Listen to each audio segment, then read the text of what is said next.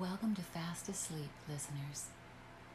Whether you're here to embark on a beautiful night's sleep or just to listen to an exceptional story, thank you for being here. If you listened to our last episode, One Ordinary Day with Peanuts, you know the undercurrent of Shirley Jackson's work. And if you haven't heard it, do so. You'll enjoy it. And we've brought you another Jackson short story today, her most famous. This one, to our author's delight, was banned by the then apartheid South African government. It was published in 1948, and it's very current for today. So please, tuck in and enjoy The Lottery.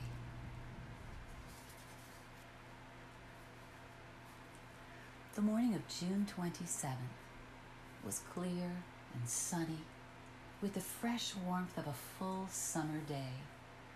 The flowers were blossoming profusely, and the grass was richly green.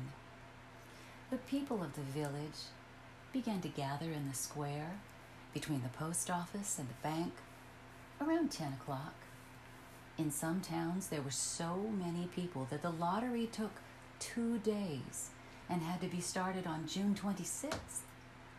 But in this village, where there was only about 300 people, the whole lottery took less than 2 hours. So it could begin at 10 o'clock in the morning and still be through in time to allow the villagers to get home for noon dinner. The children assembled first, of course. School was recently over for the summer, and the feeling of liberty sat uneasily on most of them. They tended to gather together quietly for a while before they broke into boisterous play, and their talk was still of the classroom and the teacher, of books and reprimands. Bobby Martin had already stuffed his pockets full of stones, and the other boys soon followed his example, selecting the smoothest and roundest stones. Bobby and Harry Jones and Dickie Delacroix eventually made a great pile of stones in one corner of the square and guarded it against the raids of the other boys. The girls stood aside, talking among themselves, looking over their shoulders at the boys, and the very small children rolled in the dust or clung to the hands of their older brothers or sisters. Soon the men began to gather, surveying their own children, speaking of planting and rain, tractors and taxes. They stood together, away from the pile of stones in the corner, and their jokes were quiet, and they smiled rather than laughed. The women, wearing faded house dresses and sweaters, came shortly after their menfolk. They greeted one another and exchanged bits of gossip as they went to join their husbands. Soon the women, standing by their husbands, began to call their children, and the children came reluctantly, having to be called 4 or 5 times. Bobby Martin ducked under his mother's grasping hand and ran, laughing, back to the pile of stones. His father spoke up sharply, and Bobby came quickly and took his place between his father and his oldest brother. The lottery was conducted, well, as were the square dances, the teen club, the Halloween program, by Mr. Summers, who had time and energy to devote to civic activities. He was a round-faced, jovial man, and he ran the coal business, and people were sorry for him because he had no children, and his wife was a scold. When he arrived in the square carrying the black wooden box, There was a murmur of conversation among the villagers, and he waved and called, "Oh, little late today, folks." The postmaster, Mr. Graves, followed him, carrying a three-legged stool, and the stool was put in the center of the square, and Mr. Summers set the black box down on it. The villagers kept their distance, leaving a space between themselves and the stool, and when Mr. Summers said, "Some of you fellows want to give me a hand?"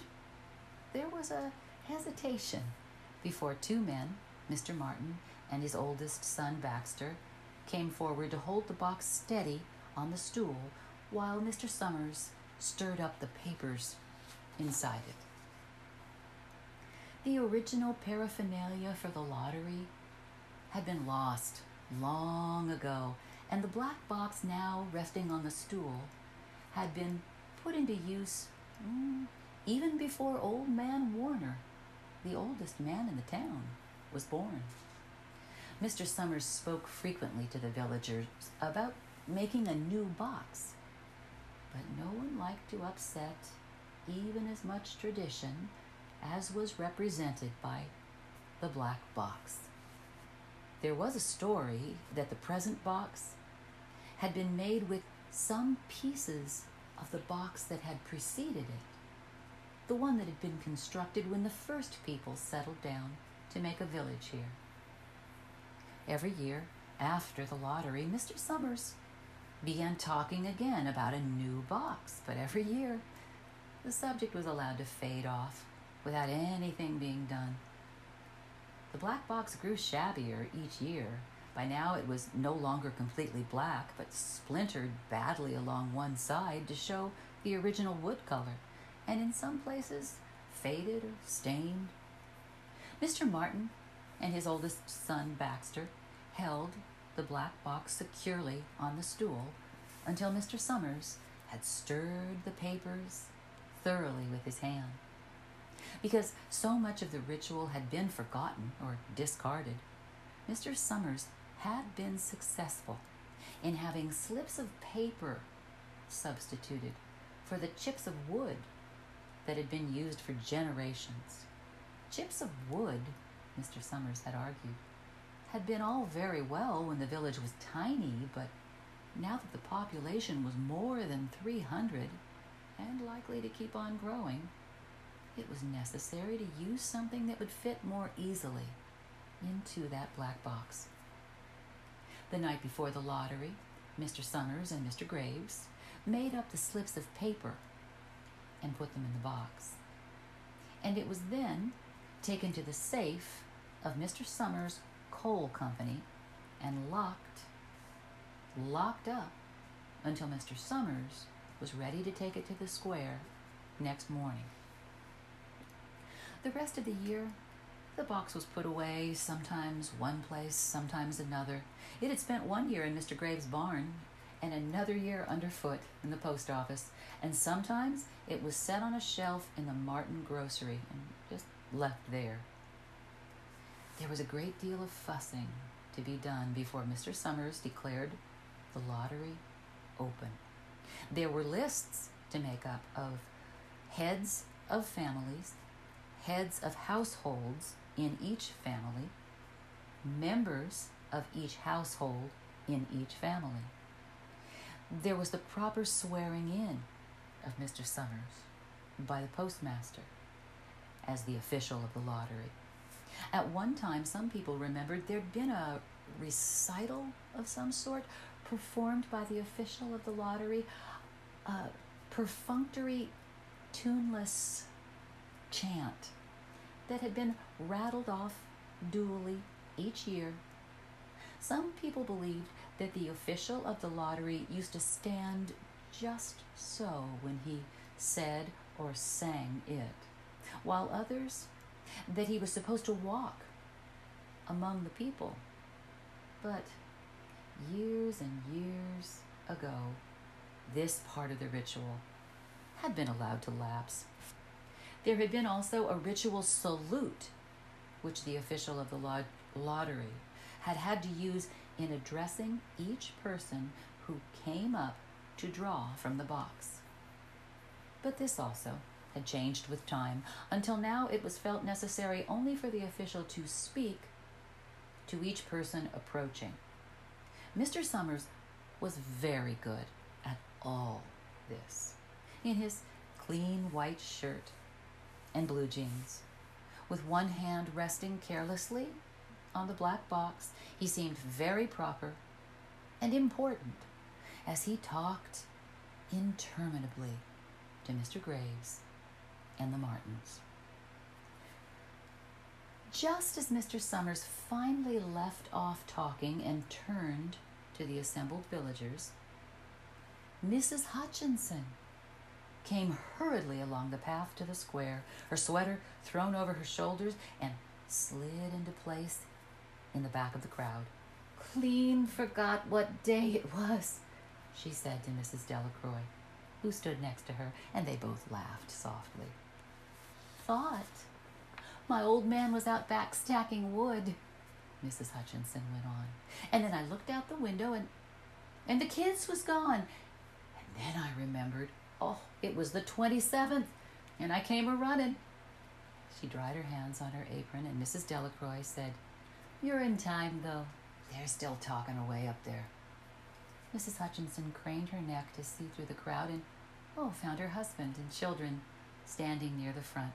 She tapped Mrs. Delacroix on the arm as a farewell and began to make her way through the crowd. The people separated good-humoredly to let her through. 2 or 3 people said, in voices just loud enough to be heard across the crowd, "Here comes your Mrs. Hutchinson," and "Bill, she made it after all." Mrs. Hutchinson reached her husband, and Mr. Summers, who had been waiting, said cheerfully, "Thought we were going to have to get on without you, Tessie." Mrs. Hutchinson said, grinning, "Well, you wouldn't have me leave my dishes in the sink now, would you, Joe?" And soft laughter ran through the crowd as the people stirred back into position after Mrs. Hutchinson's arrival. "Well, now," Mr. Summers said soberly, "guess we better get started. Let's just get this over with so we can go back to work. Anybody ain't here?" "Dunbar," several people said. "Oh, yeah, Dunbar. Mr. Summers consulted his list. "Clyde Dunbar," he said. "That's right. He's broke his leg, hasn't he? Who's drawing for him?" "Me, I guess," a woman said, and Mr. Summers turned to look at her. "Wife draws for her husband," Mr. Summers said. "Don't you have a grown boy to do it for you, Janie?" Although Mr. Summers and everyone else in the village knew the answer perfectly well, it was the business of the official of the lottery to ask such questions formally. Mr. Summers waited with an expression of polite interest while Mrs. Dunbar answered. "Horace is not 16 yet," Mrs. Dunbar said, regretfully. "Guess I gotta fill in for the old man this year." "Right," Mr. Summers said. He made a note on the list he was holding, and then he asked, "Watson boy drawing this year?" A tall boy in the crowd raised his hand. "Here," he said. "I'm drawing for my mother and me." He blinked his eyes nervously and ducked his head as several voices in the crowd said things like, "Good fellow, Jack," and "Glad to see your mother's got a man to do it." "Well," Mr. Summers said, "guess that's everyone. Old man Warner make it?" "Here," a voice said, and Mr. Summers nodded. A sudden hush fell on the crowd as Mr. Summers cleared his throat and looked at the list. "All ready?" he called. "Now, I'll read the names, heads of family first, and the men come up and take a paper out of the box. Keep the paper folded in your hand without looking at it until everyone has had a turn. Everything clear?" The people had done it so many times that they only half listened to the directions. Most of them were quiet, wetting their lips, not looking around. Then Mr. Summers raised one hand high and said, "Adams."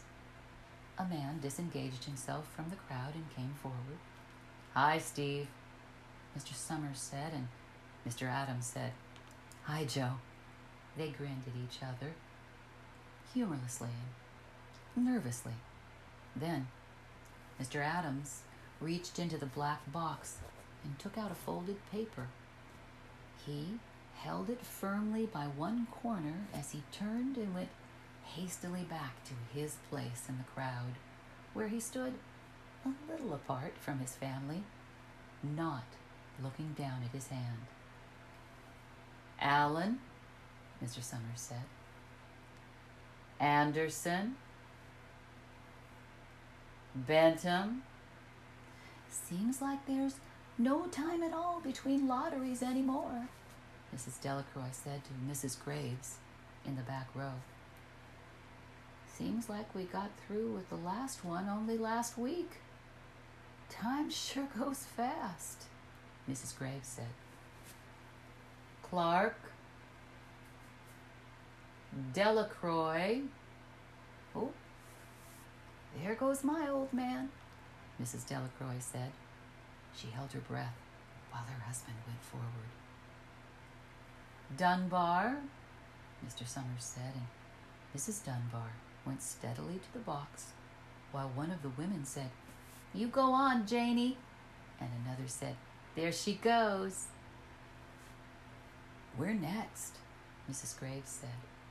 She watched while Mr. Graves came around from the side of the box, greeted Mr. Summers gravely, and selected a slip of paper from the box. By now, all through the crowd, there were men holding the small folded papers in their large hands, turning them over and over, nervously. Mrs. Dunbar and her two sons stood together, Mrs. Dunbar holding the slip of paper. "Harbert. Hutchinson." "Get up there, Bill," Mrs. Hutchinson said, and the people near her laughed. "Jones." "They do say," Mr. Adams said to Old Man Warner, who stood next to him, "that over in the North Village, they're talking of giving up the lottery." Old Man Warner snorted. "Pack of crazy fools," he said, "listening to the young folks. Nothing's good enough for them. Next thing you know, they'll be wanting to go back to living in the caves. Nobody work anymore. Live that way for a while. Used to be a saying about lottery in June. Corn be heavy soon. First thing you know, we'll all be eating stewed chickweed and acorns. Why, there's always been a lottery," he added petulantly. "Bad enough to see young Joe Summers up there joking with everybody." "Yeah, some places have already quit the lotteries," Mrs. Adams said. "Nothing but trouble in that," Old Man Warner said stoutly. "Pack of young fools." Martin, and Bobby Martin watched his father go forward. Overdyke.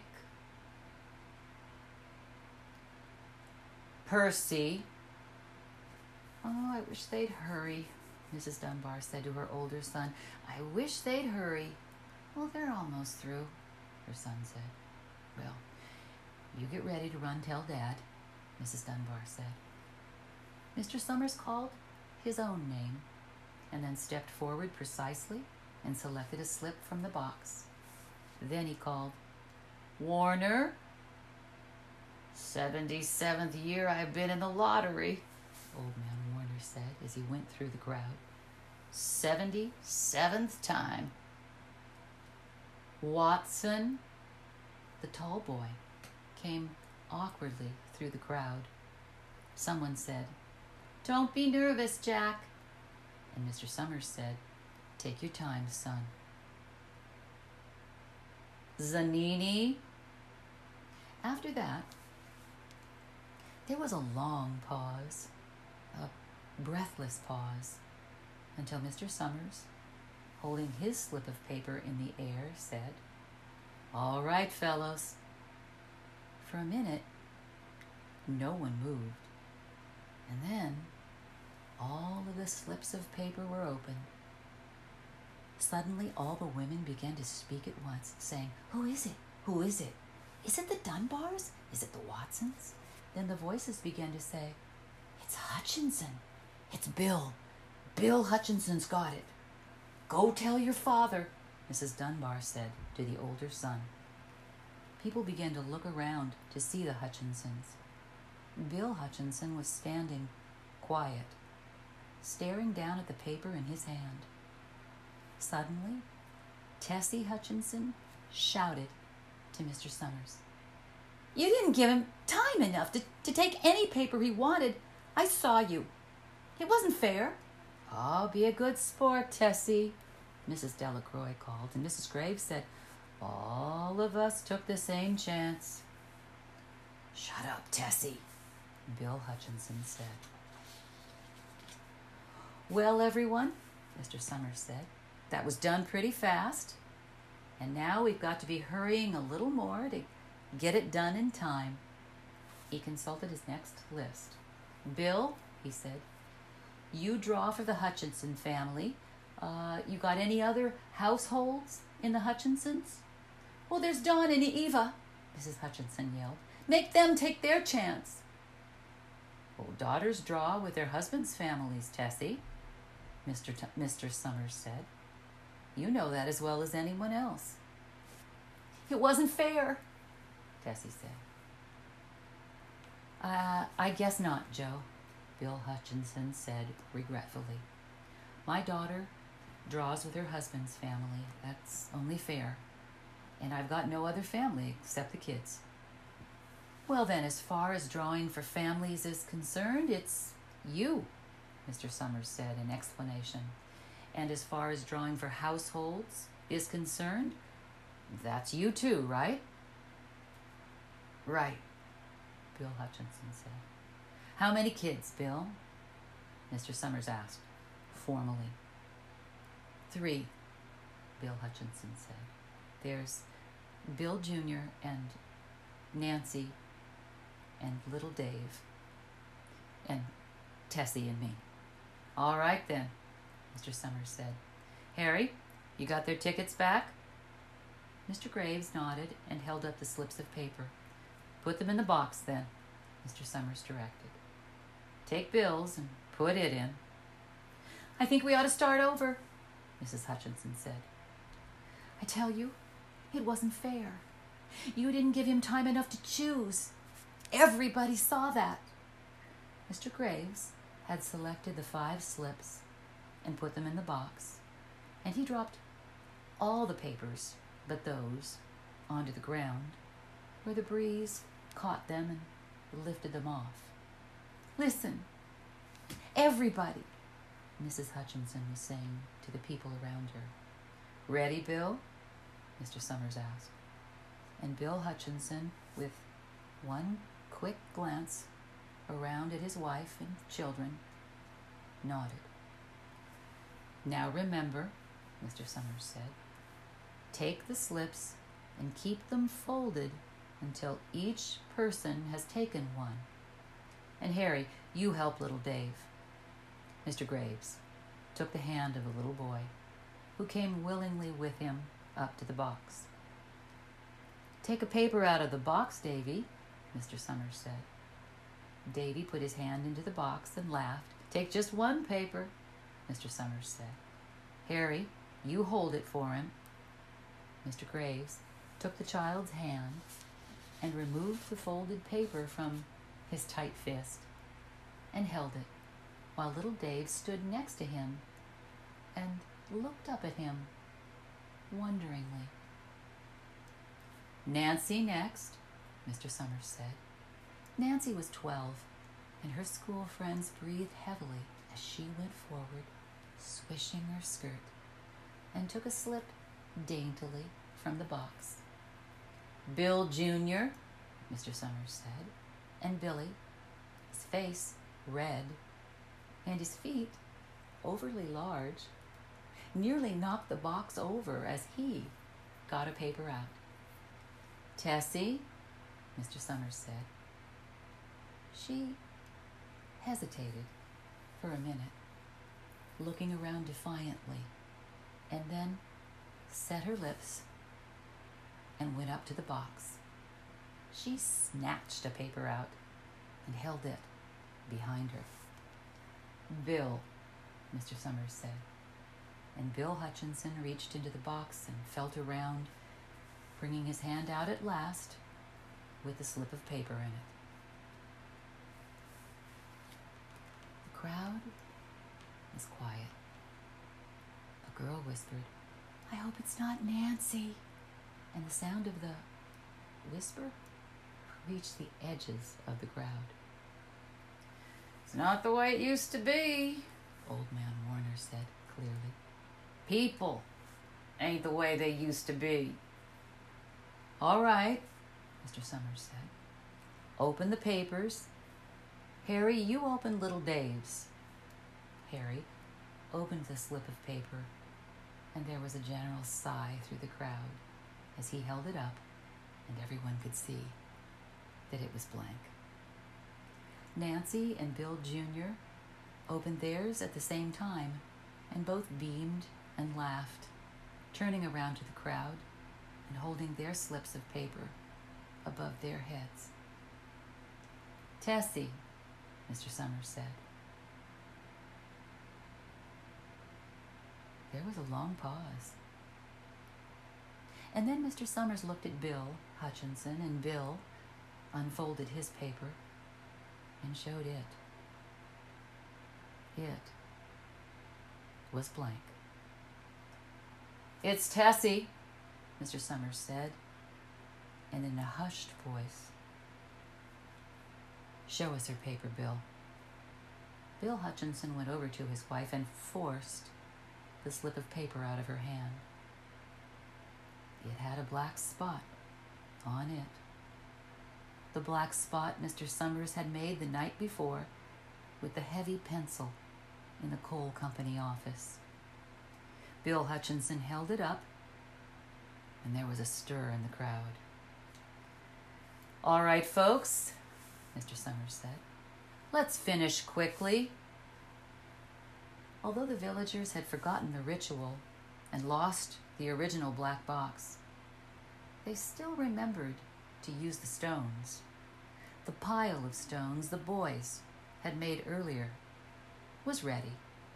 There were stones on the ground with the blowing scraps of paper that had come out of the box. Delacroix selected a stone so large she had to pick it up with both hands. And then she turned to Mrs. Dunbar. "Come on," she said. "Hurry up." Mrs. Dunbar had small stones in both hands, and she said, gasping for breath, "I can't run at all. You'll have to go ahead. I'll catch up with you."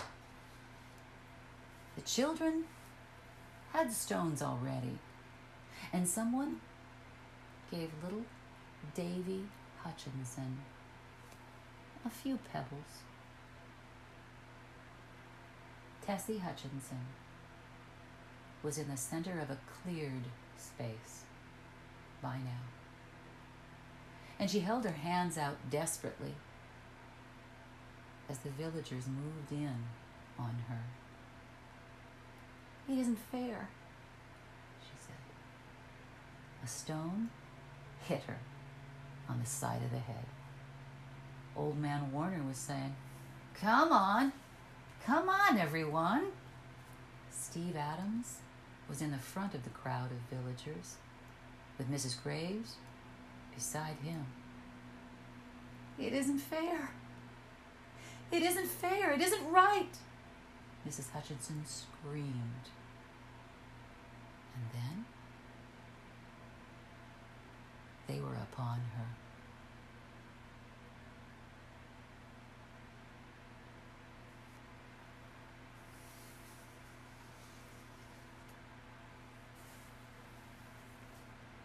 That's the end of today's episode and the story. Please remember to go back and check out our collection. Fast Asleep has many episodes for you. Each of them contains a masterpiece by a gifted author. We hope you take advantage of them. Thank you, and good night.